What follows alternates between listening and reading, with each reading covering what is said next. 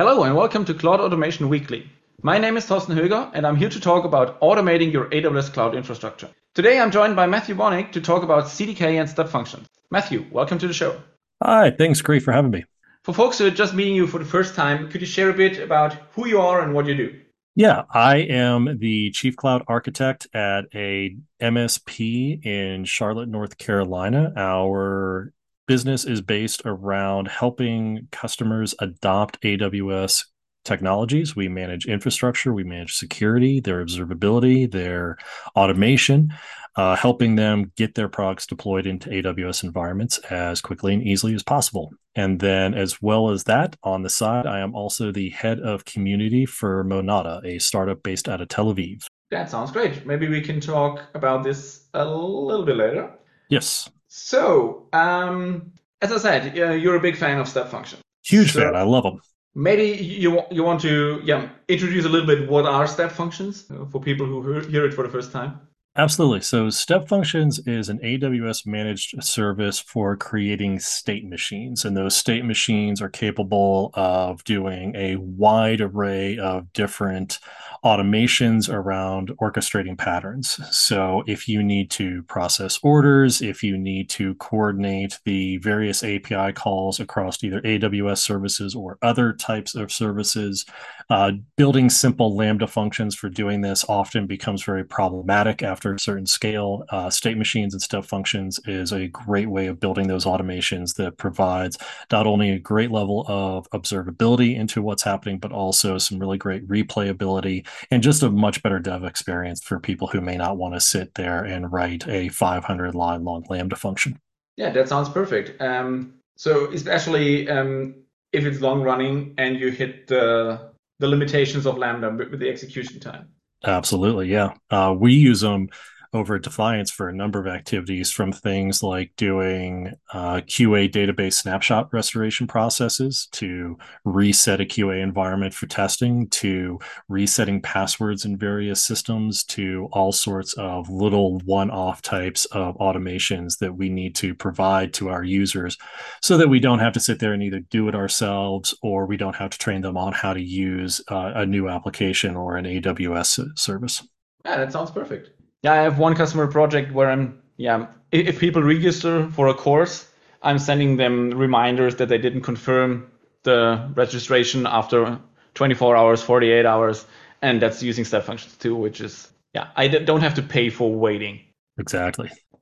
So yeah, we tackle a little bit. So when and why would we use them? So and why not to use them? Well, I would say with the recent changes they did last year, as far as opening up step functions to natively support the thousands of AWS API calls, its ability to call Lambda functions, and the general flexibility of a state machine in general, there's actually pretty few cases where you maybe shouldn't use them.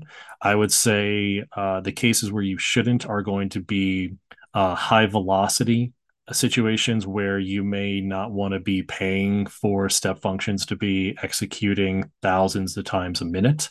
There is a cost to step functions that usually revolves around the number of state changes you make when you're talking about a standard step function.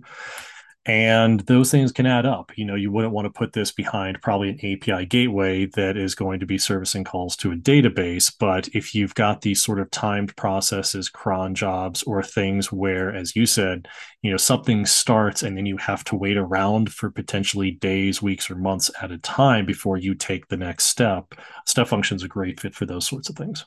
Yeah, that sounds perfect.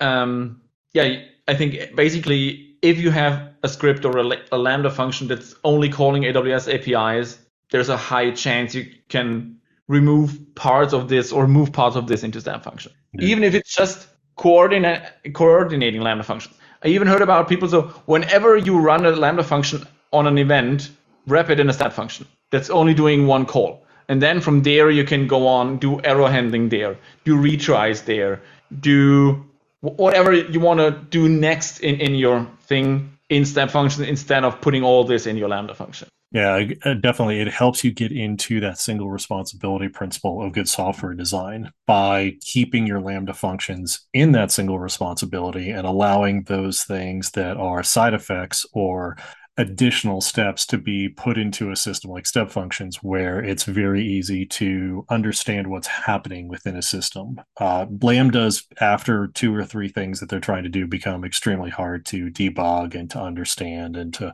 especially replay certain things.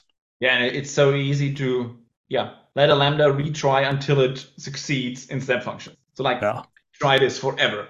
Just it will work eventually. Exactly. There's actually a really good example of a really fantastic use case for step functions within the Control Tower customizations add-on for Control Tower, where if you want to extend the functionality of Control Tower, you go grab this vendor template from AWS that's this customizations. But one of the problems with the current state, and this was sort of just resolved in the last day or two with Control Tower, is that often making changes to Control Tower across multiple accounts and across organizations within your landing zone requires only one thing occur at a time. So if you're onboarding, say, 15 accounts into an organization, you have to be careful about not trying to do more than one thing at a time. If you've ever done this through ClickOps, you have to sit there and hit a button within Control Tower and then wait for 15, 20 minutes for the thing to get done and then go back and hit another one. So the way they worked around this in the Control Tower customizations is they orchestrated all of this in a very complex step function that has retries and loops and maps and all these other things in there that makes it actually a fairly simple process to get done. It's a step function I'd never want to try to develop myself or debug myself, but I'm glad that it's there and it solves a very complex problem within the AWS ecosystem and it does it fairly well. Yeah, that's a really good thing. I'm also using it in Control Tower for one customer where we create a group in the identity provider when we create a new account, and then we have to wait until it eventually shows up in identity centers. And this is where I'm just polling in. So in step functions, I'm polling for this group to be there, and the moment a group shows up, I can continue, create the assignments, assign accounts and permission sets to this group and so on. But I can only do this if it's there, and that's why I'm using step functions, because it could take days for the team to add this group because it's a manual process. Yeah, you asked about, good places to use it. If you start coming up with a process that requires a poll in there somewhere, you're probably going to want to use step functions to do it. Yes, sounds like a really interesting thing. So, what are step functions? Is it something that you can only design using the web console, or is there a technical readable version of it? Well, so the step functions themselves are all at the core defined by the Amazon State Language or ASL, which is a big JSON file that defines all of the states that you have within your state machine, how those states transition from one to another, conditions, inputs, outputs, and just generally the overall definition. Last year, they released the Workflow Studio for it, which makes actually creating these from the UI a very nice experience. They've made improvements to that UI over the course of the last year to make it even easier and better to not only create these workflows, but understanding what's happening when they execute. But if you are CDK people like you and me, you're probably also want the option of creating these in a programmatic way in which the CDK provides you a number of L2 constructs that you can use to build out your step function state machines within a standard programming language like a TypeScript or JavaScript or any of those CDK languages, and then add on top of that some really cool work being done in the community by Functionless and Sam Goodwin. And now you've got this really cool process where you can actually create your step functions using normal TypeScript language, and they run some incredible magic that turns that into ASL, which is going to be a really exciting thing to see move forward in the future to really open up state machines to more use cases and more people to use without having to know the inherent complexity that comes with the state machine. Yeah, that's also really interesting. Yeah, at the moment, I would say experiment. Yeah, Yes. generating these step functions from TypeScript code by transpiling not to JavaScript but to ASL, Mm-hmm. which is by a funny coincidence, the same thing the AppSync team is trying for their resolvers now. So they are writing TypeScript and then transpiling it into VTL. So Fantastic. maybe TypeScript is the language of the future and it transpiles to whatever you need. That does seem to be the way TypeScript is going. It's that now that sort of source language to turn into a bunch of other things, and I think that's a testament to how well the language was designed and how flexible it was designed, and how parsing that AST and understanding what people wrote is sort of a native feature of the language and not something that just comes as an afterthought like it does with a lot of other languages. So it makes that transpiling a much easier thing to do. We saw that when we were writing the CDK book and we were trying to translate our example code into other languages. Because we were writing it all initially in TypeScript, that path forward was actually pretty easy for us. Now we ended up leveraging JSII Rosetta to end up doing that. But if we hadn't, then actually TypeScript would have given us a lot of functionality out of the gate for it. Yeah, and I think it's an interesting way into the future because to say, yeah, maybe JavaScript or TypeScript is not fast enough to be the runtime for the step function or a resolver in AppSync. Because yeah, ASL and VTL are the faster ways to run your code. But for writing code, TypeScript is the easier way. And then yeah, transpiling one to the other is a good trade-off for developer experience and end user experience. Yeah, exactly. Yeah. But the programmatic way also sounds interesting. So it's basically a builder pattern where you say, I want an invoke, and then this function, then this function, then this function, then branching out. So you describe your state machine, yeah, in code, and it creates your ASL definition on the fly in C. Yeah, right. So, like most things in the CDK, it's about creating objects. Those objects are chained together through a very common programming paradigm, I guess you could call it, of this chainable function. I create this thing, and then I call additional functions on it to really define what the next steps are in the process. Personally, I've never found that to be a very effective way in building out my state machines simply because I actually really like the workflow studio. When I'm building out my workflows, I like to start there because it allows me to more easily visualize and plan what I want my step function to do. And then there's the hard part of getting that ASL definition from the workflow studio back into my CDK code, because ultimately I still want the CDK to own the application of that ASL and the provisioning of those state machines across all my multiple environments, whether it be 1 or 11.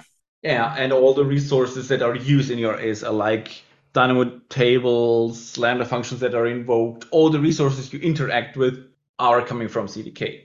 I Exactly. totally see what you mean. So I'm switching back and forth between both, with ASL being my go-to. If I write a business process, I use the ASL in Workflow Studio and create it there. If I'm using step functions to, yeah, create things, so easy scripts that are highly dynamic, what they should do, I use the builder patterns because it's easier in CDK to do conditional generation of what the step function will do.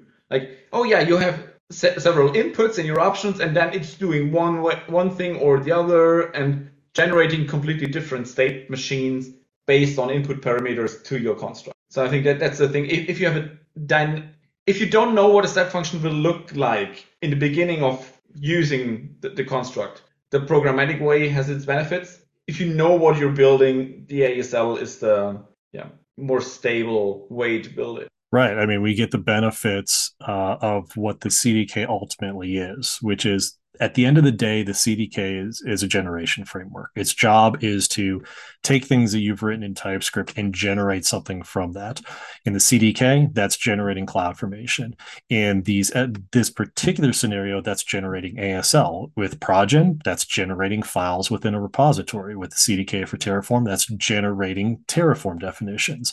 So all the power that comes with having a very robust, very easy to use generation framework now applies to our for ASL as well. So while I've never run across a case where I've had to define a workflow that would vary a little bit from environment to environment with the states that were defined. I have that option. I have that ability to do that using the CDK now, which is a very, very powerful feature. Yeah, definitely one option is I'm not using the control tower customization framework because I want to use CDK. So I'm basically building my own customization framework in CDK, and it's creating some kind of these magic step functions in the back end. But depending on all the settings you had in your CDK definition, like I want email handling, I want group management, I want SSO, I want this, and I want that, or not. And then it's generating the step function based on these inputs and having some parts of it or not. And that's why I'm generating parts of the step function. Yeah. Something you couldn't really do any other way. Not easily. It would have been a lot of conditions in the step function that's never executed, which is also, maybe we can also put something on the wish list here and send it over to the step functions team. I love Workflow Studio, but why does it work on an instance of a workflow and not on an ASL definition file? So why can't I just open Workflow Studio in VS Code on my JSON file? Why do I need a deployed step function to edit it? Yeah, that's the thing. So it would really be great to just be an editor for your ASL files. Yeah, who knows? I mean, with the web and desktop being kind of I don't want to say ubiquitous, interchangeable so much anymore. I would think that getting a VS Code plugin for doing these things would be fairly trivial at this point. Yeah, then I could stay in my CDK code and say, oh yeah, this ASL file here is having my state machine in it. So I'm opening this as a new file type, editing it instead of deploying it, going into the AWS console, changing it in Workflow Studio, going back and then replacing again the concrete references to my resource. Yeah. And I would say we could take it, a wish list would be take that one step further rather than have the Workflow Studio plugin in VS Code generate ASL, have it just generate the CDK code right there for me. That would be an option to creating CDK code. The thing is, it should be both ways. So if you change your CDK code, it should be able to understand this. And there's so many ways to write TypeScript code. Yeah, that's true. That could be very difficult. It's harder to reason about what you're doing. Yeah. A good thing that you can do to extract some variables is if you deploy a state machine using CloudFormation or using the L1 in CDK, you can provide your ASL file and a map of string replacements, so all variables that you use in your JSON definition. So your JSON definition can contain things like, this is my Lambda function 1. And then when deploying, you say, use this JSON file, but please replace Lambda function 1 with the ARN of this concrete Lambda function. So you can extract parts of it. And yeah. Now, the shame is that currently, as it stands, the L2 construct doesn't really expose that underlying functionality. So it's actually one of these rare cases where the L1 has some functionality in it that the L2 doesn't.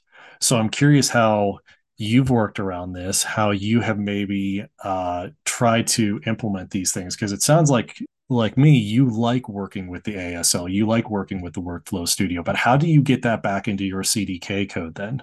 Yeah, so I was thinking about different ways to solve it. And as I said, the L2 is very focused on the using TypeScript or using your CDK language to create your state machine instead of using ASL. So what I'm doing is basically using the L1 and creating the state machine and then importing the JSON file and then creating all these overrides. But to prevent doing this manually, what I'm doing is I'm having a script running that's looking into my ASL file, reasoning about it, say, okay, this is the file, these are the variables that are in there, these are the types of the variables, because if it's in an invoke Lambda function task and it's the ARN field, I know that it's the ARN of a Lambda function. It's not magic what this variable means.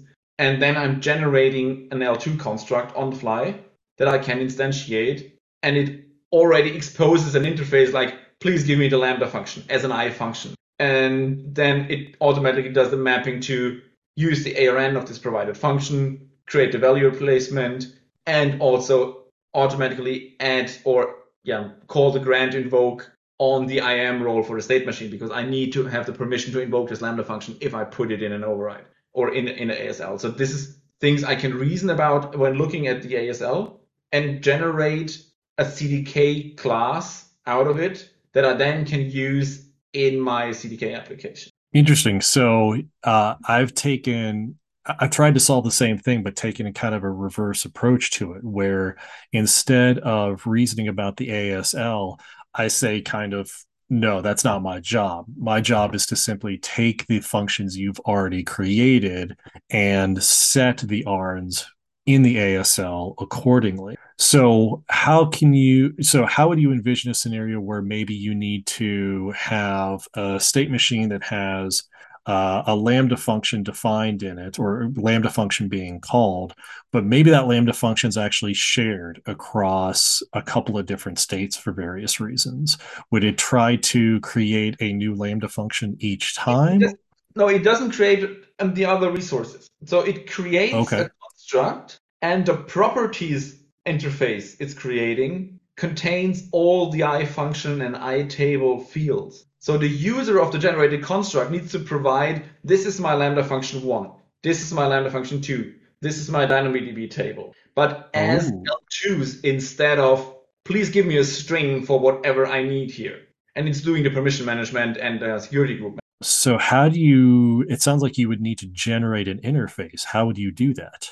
That's exactly why I'm creating code. So I'm creating a file, creating the code, the L2 code, and creating the interface code. It's basically the same ProGen is doing with Lambda functions. Whenever you put a TypeScript file .lambda.ts, it's Yes. creating a new class that is a function, and it's just containing one Lambda function resource. And it's exactly the same I'm doing with step function. So it's creating a new class extending construct that's creating an IAM role, an L1 state machine, and then loading the provided JSON file and doing all these replacements in it, granting some IAM permissions, and that's it. Got you. So if I understand it right, what I would be seeing then as a user of this construct would be, I have my ASL file that I got any which way I want to, whether it be from Workflow Studio, I wrote it by hand, whatever. I drop that into my repository. I run Progen. Progen then is going to detect that ASL file, scan through it, figure out what kind of state tasks I'm using, like executing a Lambda, executing a table, or running a query against a DynamoDB table, doing an SES call, whatever it may be, and generate out an interface file that has all those things strongly typed, so that when I go and I have to start providing these values to my state machine, it's all nicely typed strongly. I can't really screw things up then at that point. Exactly. So when using this construct, you would then say new my fancy step function, your scope, your IDE, and the properties object has, please provide Lambda function 1, 2, 3, and a table. I think you just made my state machine construct redundant and archaic by comparison. Let's see. Maybe we can join forces and make it a good way, get it into ProGen, and get a step functions team to notice it and like it. I would love that. Like, we should definitely talk about trying to get this in Progen natively. I mean, we can, I think, build it outside to start and then submit it into it, because that Lambda functionality that you mentioned is one of my favorite features of Progen. Not just because it saves me 2 minutes worth of work, but because if I'm a construct developer trying to publish and distribute a construct that has a Lambda underneath of it, especially if that Lambda is a TypeScript Lambda, this was a pain in the butt for a long time, because I had to build in all these additional compile steps or all these different conditionals, because natively it only wanted to ship JS files, but I kind of wanted to ship the TypeScript file. And, this Progen change so that it would build into the compile process all of that for me immediately as a third-party construct builder saved me countless amounts of pain and stuff. And I think this could be a fantastic addition to that same mentality of let Progen do what Progen does well, which is generate files in your repository.